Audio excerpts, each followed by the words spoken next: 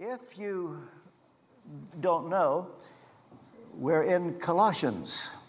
Here's the story. 15 years ago or more, Michael Eaton, many of you will know who that is, said to me, R.T., you need to do Colossians. At Westminster Chapel, we did several books, but not Colossians.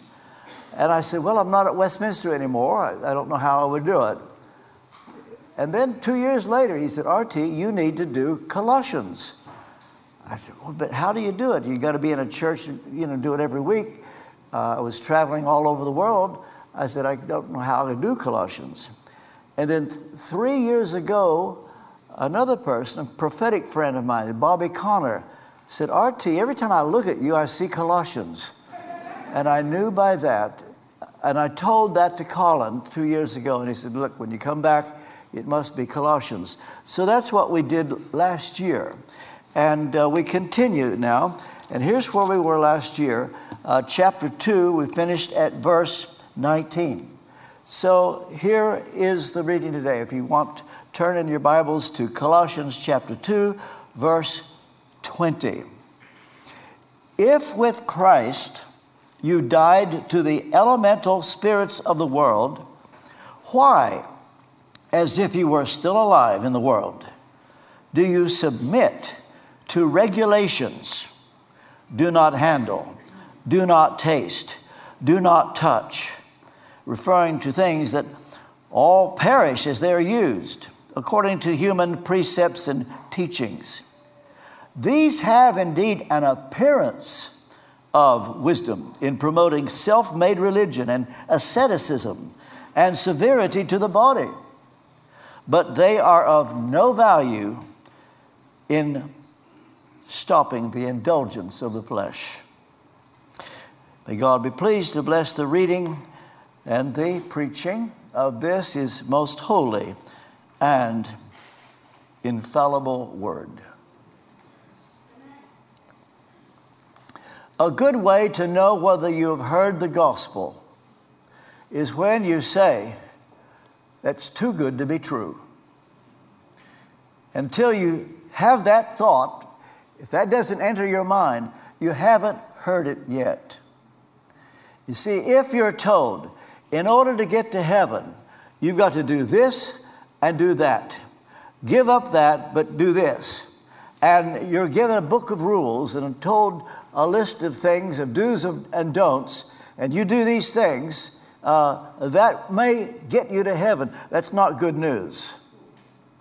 But when you're told that Jesus died on the cross for your sins, his blood satisfied God's justice, and by transferring the trust that you had in your good works to what Jesus did for you on the cross, you go to heaven. In other words, because Jesus died and you trust his death, you go to heaven, and that's it. Oh, someone says, that's too good to be true. That's when you heard it. And until that thought comes to your mind, chances are you have not heard the gospel. Now, as to the question, could you be a Pharisee? You may say, well, what would be so bad about that? Well, it's this, that the Pharisees were a sect of the Jews who wanted the crucifixion of Jesus. They were the main ones that brought it about. And so you would want to be a Pharisee then. And I think the word Pharisee is synonymous with self-righteousness. And so I asked the question, could you be a Pharisee? Well, now, knowing that you're going to go to heaven because of the death of Jesus, that's good news. And that is what was taught at the church in Colossae. But there was a problem, obviously, by the way Paul is writing, that these Colossians were tempted to think that they needed to add to that. They needed to do more, that it wasn't enough just to trust the blood of Jesus, but you needed to add to that rules. Do not do this, do not do that. Or as Paul put it, the rules, do not handle, do not taste, do not touch, and that sort of thing. Well, the question is, Paul says that we are buried with him in baptism, and he's referring to the same thing that he said to the Colossians, buried with Christ in baptism. And this refers to a transaction that took place in heaven. Now, here's the question. Who initiated your salvation? Did it begin in heaven, or did it begin with you? If it begins with you, then you've got to keep it going. If it begins in heaven, then you come to terms with an amazing thought. Let's put it this way. People ask, can you know the day and the hour when you were born again? Others would say, well, I know I'm born again, but I don't know if I could tell you the time or the place. I asked in the first service, and I thought I would ask again. I want you to go along with me. It's not a trick question. Those of you who believe you can pinpoint the day and the hour and the place when you were born again, would you raise your hand? I'd like to see it. If you know when you were born again, raise your hands. Several hands up. Okay, hands down. Are there those here today? You cannot tell you the time or the place, but you know you have been born again. Can I see your hands? Well, that looks like a few more. And the rest of you, I don't know, maybe you haven't been born.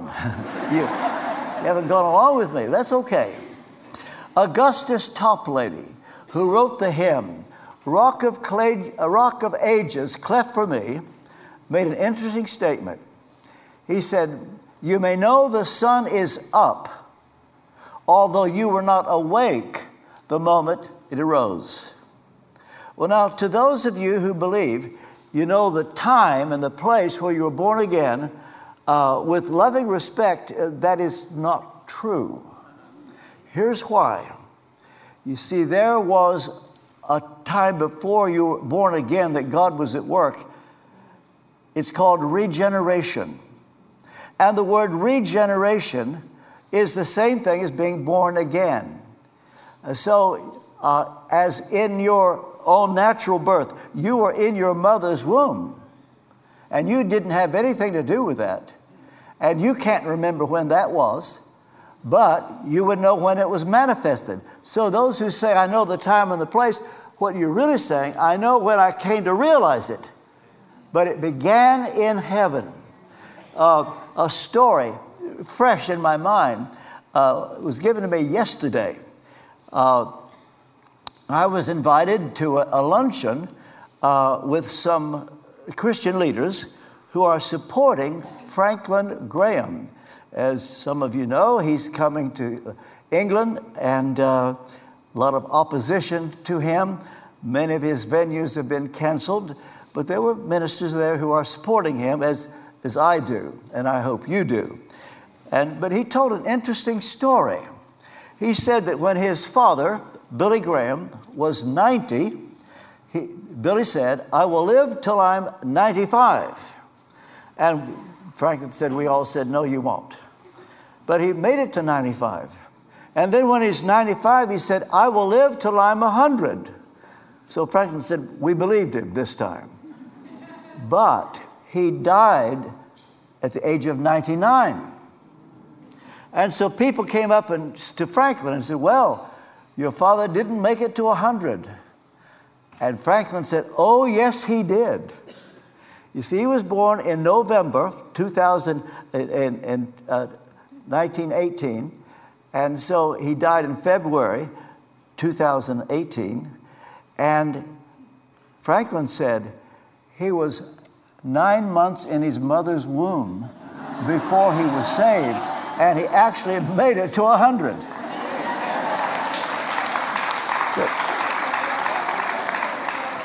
So the point is, regeneration is an unconscious work, and you don't realize till later, consciously, what actually happened.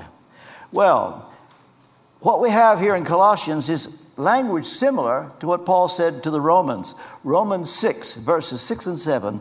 Our old self was crucified with Christ in order that the body of sin might be brought to nothing, so that we would no longer be enslaved to sin, for one who has died has been set free from sin. Well, that is what happened when we came to Jesus Christ on earth. And there are those who say, but wait a minute, I know what I did. It's what I did.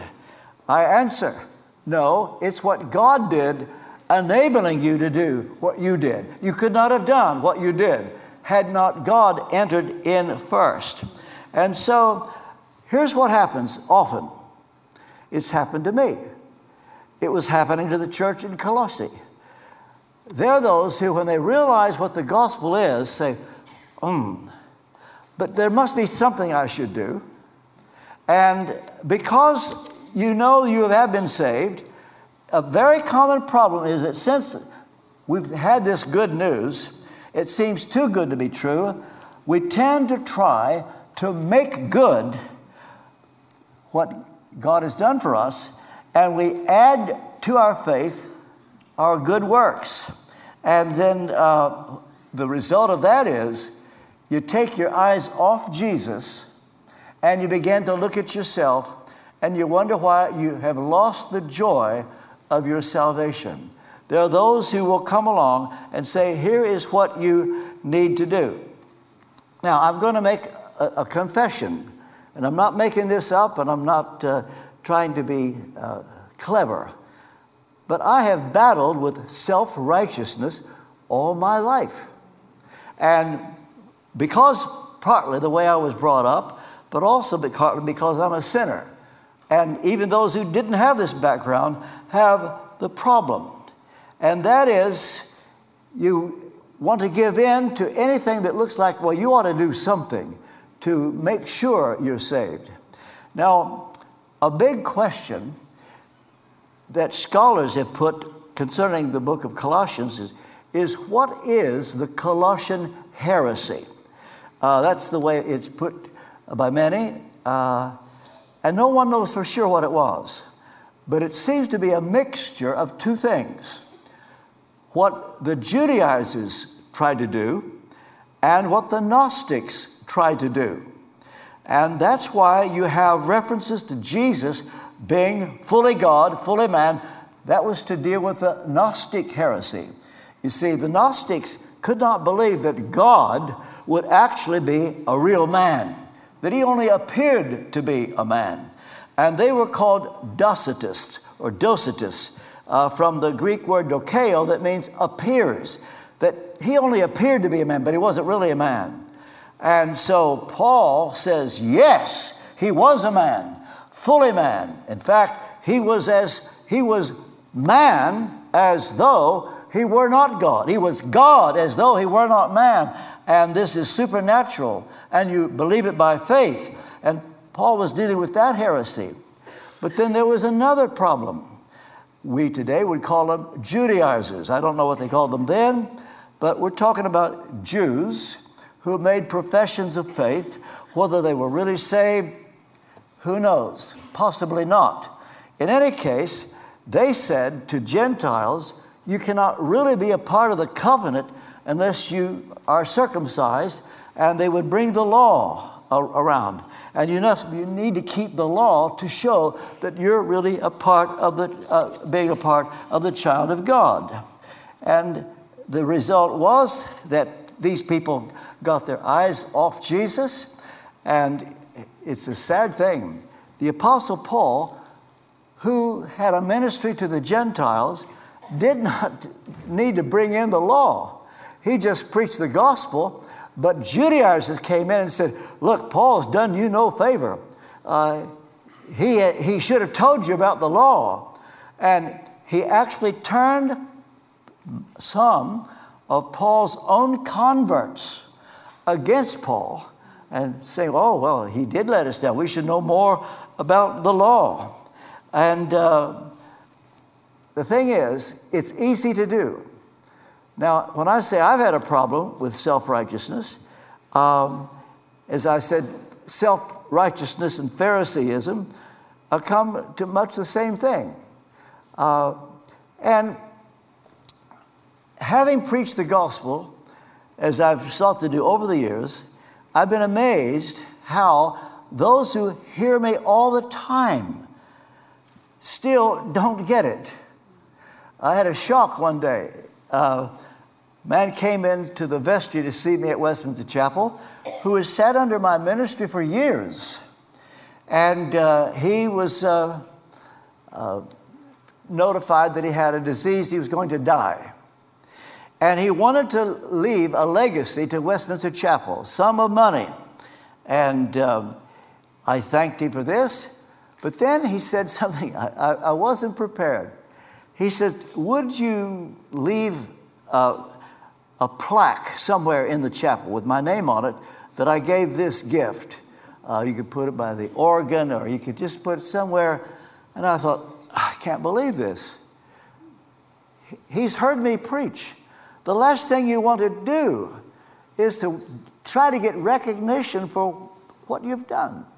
You see, the Pharisees, they would not give an offering unless everybody were told about it. They got no joy in giving. But if you knew about it, they got joy.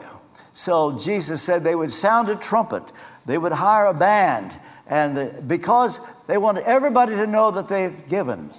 Same with those who pray a lot. They want to make sure people know that they pray. And the question is, can you give and nobody know about it? I used to say to the members of Westminster Chapel, how many of you could have tea with Her Majesty the Queen and never tell anybody? Could you? Do you think you could see the Queen and not even tell anybody? Well, that would be the fun of it. I mean, I doubt you would enjoy her that much, but you'd like to tell that you were with her. Well, it's the same idea. So, do you think that you might be a Pharisee? You want people to know things. You see, Jesus gave the reason that the Pharisees missed Christ. People ask, how could the Jews have missed seeing that Jesus was the Messiah? So Jesus raised the question. He said, I know why you don't believe in me. He said, how can you believe? How can you believe? John 5:44, who receive honor from one another and do not make any attempt to seek the honor that comes from God. So let me ask you a question. Which is more important to you? The opinion of people or God's opinion? Are you willing to do something because God will get the glory, but no one will agree with you? How do you feel if people criticize you for what you do when God says you ought to do it, but you want others to go along with you? I've just written a book. I think it's actually out. I'm not sure if it's out over here, called For an Audience of One. It is said that Billy Graham preached to millions, but he preached for an audience of one. And living like this is not as easy as you may think, because you want others to see what you are doing. Well, what is the solution? Here's what Paul is wanting them to do, is to focus entirely on the person of Jesus and what he did on the cross. To know that he's the God-man and that his death on the cross totally satisfied God, and you get your joy just from focusing on Jesus, his humanity, his deity, his life, his death. And if you turn away from Jesus and take your eyes off Jesus, what happens is you begin to look to your works. And you find out that works don't work. For example, here's what Paul said. Doing these things is based on rules. Do not do this, do not do that. You see, here's what was happening. The Judaizers were having this influence. This is probably a reference to Numbers, the book of Numbers, chapter 19, verse 11, where it's written in the law, whoever touches the dead body of any person shall be unclean for 7 days. Well, that's why you have this reference. Do not handle, do not taste, do not touch, referring to things that all perish as they're used. And then he referred to probably the Mosaic law regarding eating. You see, the book of Leviticus, chapter 11, tells you what you can eat and what you cannot eat. And so a good Jew could never eat pork or lobster. When it comes to seafood, you can only eat fish if they have scales. Well, lobsters don't have scales. But I'll tell you a funny story. There's a fish in South Florida. It's called mahi-mahi. Delicious fish. And I ran into an Orthodox Jew who was eating mahi-mahi. And I said to him, they don't have scales. He said, well, our rabbis have said that if you take a magnifying glass and look very carefully, you do find that mahi-mahi have scales. It shows that we all manage to do what we want to do. It was very popular in America a few years ago, and I guess with some. A book came out on what did Jesus eat. And the idea, if you want to be more like Jesus, you would eat what Jesus ate. And of course, that brought you right back to law and the dietary habits. When Jesus actually said, he pronounced all foods clean.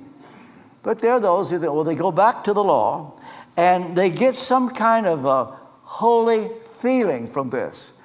And it's right against the gospel. You see, man-made religion, the counterfeit of what is genuine. Satan hates the gospel, and he hates for us to have the freedom that comes from embracing the gospel. Charles Spurgeon once said, I looked to Christ, and the dove flew in. I looked to the dove, and it disappeared. What that means is that by looking to Christ, you're getting your joy, and you're finding yourself just wanting to obey Christ and please Him and just looking to Him. But here's what often happens. The devil or somebody will say, but that's not enough. You need to make sure you're doing this, doing that, and keep a book of rules. And before you know it, you've lost the joy that you had. I came to this country to do research on Reformed theology and the Puritans. And here's what I found out. In the 16th century, people like Luther and Calvin set people free by just looking to Christ. In fact, Calvin actually said, if we look to ourselves, that is sure damnation. But if we look to Christ, there is liberty, the mirror of our election. Well, that was good. The world was transformed. But in the 17th century, the English Puritans raised a new question. They said, it's fine that you say you're justified by faith alone, but how do you know you have faith? And people began to ask, oh, well, I'm not sure. And so they said, here's how to know you have faith. You do this, you do that, you do this, like you keep the Sabbath.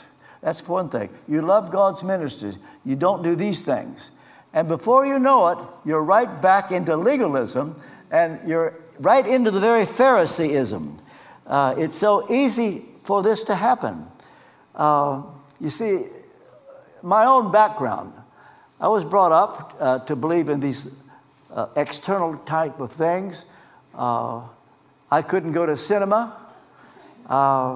The girls, I always kind of felt sorry for them. They couldn't wear lipstick. If we ever saw a girl wearing lipstick, we knew she was backslidden, because once you got right with God, you didn't wear lipstick. And there have been always those who say, you don't do this, you don't do that. I'll tell you a funny story. True, unembellished. Dr. Martin Lloyd-Jones, the man at Westminster Chapel for 30 years, told me this story. He was on vacation with his wife in White Sulphur Springs, West Virginia. A wealthy man set up for him a nice vacation, but he also had meals with Dr. Lloyd-Jones, like 3 meals a day. So they were grateful for the nice vacation, but the trouble was this man who took them out and ate with them all these 3 meals a day could not finish a conversation without referring to these so-called Christians who say they're saved, but they smoke and drink. And put Dr. Lloyd-Jones kind of on the spot. He just went, well, couldn't say much. And said the trouble was he couldn't finish a meal, 3 meals a day. These so-called Christians who smoke and drink. Well, at the end of the week, and it was time to leave, the doctor was kind of relieved. He got so tired of hearing that every day. But what happened, the next venue for Dr. Lloyd-Jones was in Michigan, Grand Rapids, Michigan. When he told me this story, I could have finished it because I knew what was coming. This is where Dutch Calvinists live. If you go to a phone book in Grand Rapids, they're all Kuykendall and all names of Dutch people. Well, doctor said when we flew to Grand Rapids, the man who met us at the airport was smoking a cigar. And then when we got to his home, he said, "Doctor, would you like a whiskey?"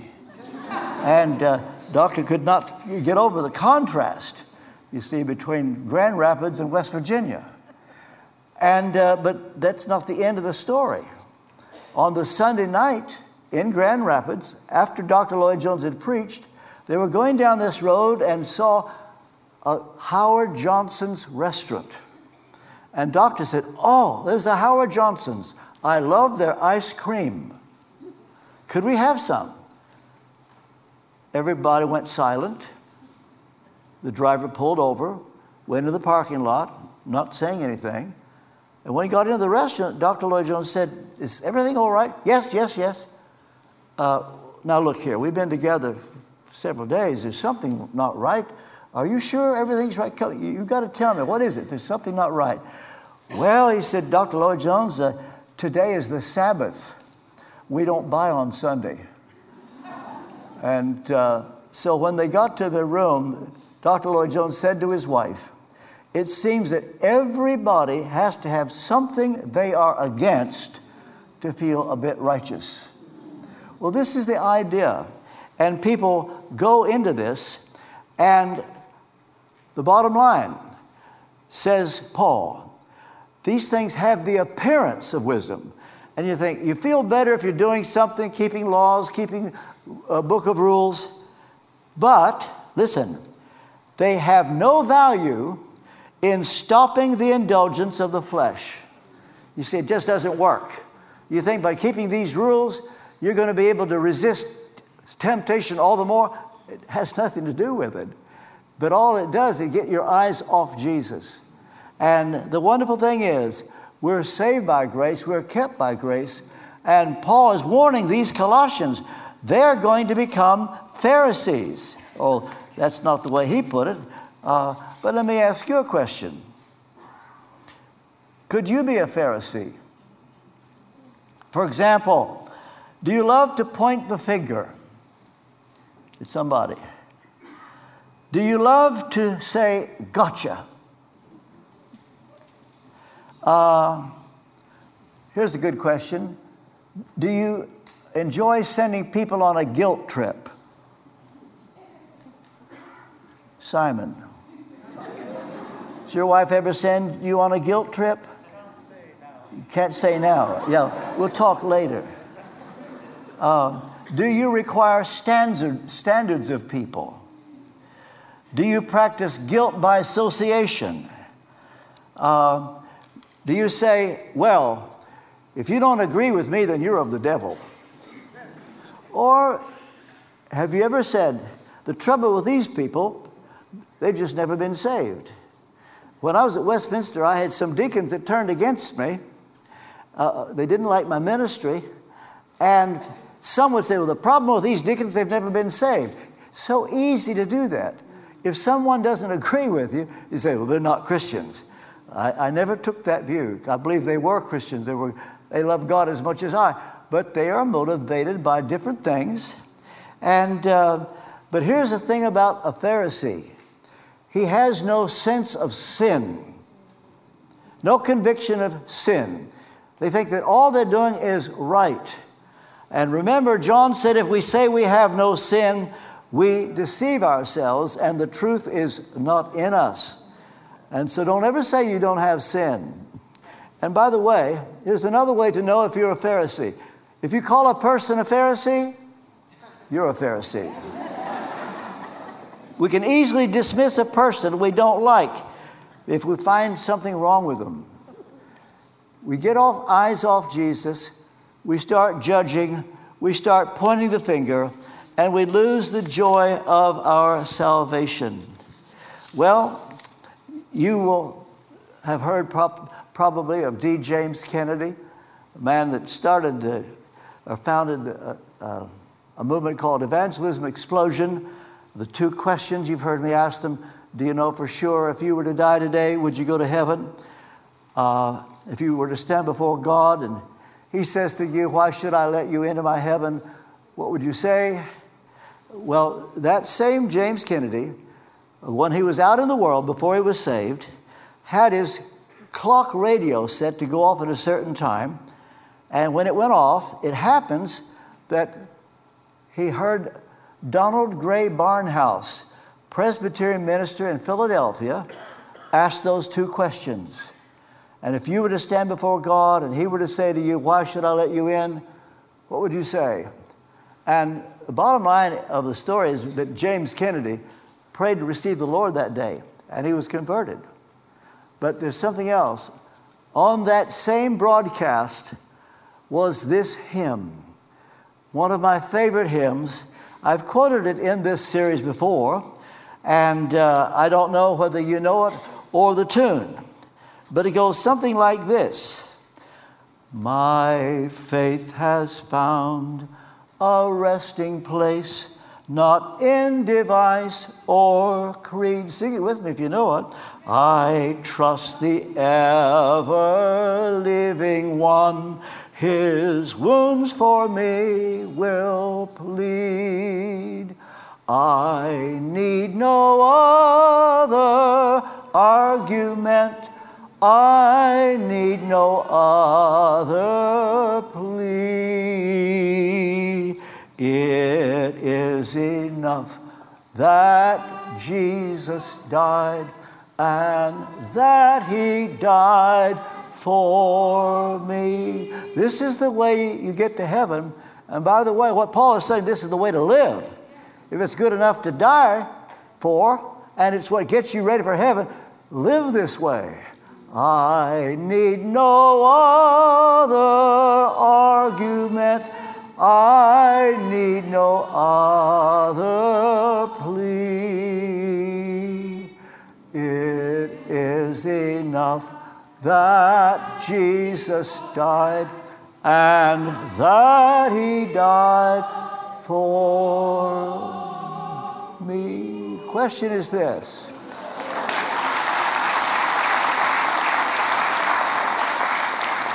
Is there someone here, if you're honest, you thought what will get you to heaven is that you do this, do that, and it hasn't entered your mind to rely entirely on the death of Jesus? If there's anybody here like that, you know that has been your hope. You tried to be good enough. I want you to pray this prayer. You don't need to say it out loud, but say this right now. Lord Jesus, I need you. I want you. Thank you for dying on the cross for my sins. I'm sorry for my sins. Wash my sins away by your blood. I welcome your Holy Spirit into my heart. As best as I know how, I give you my life.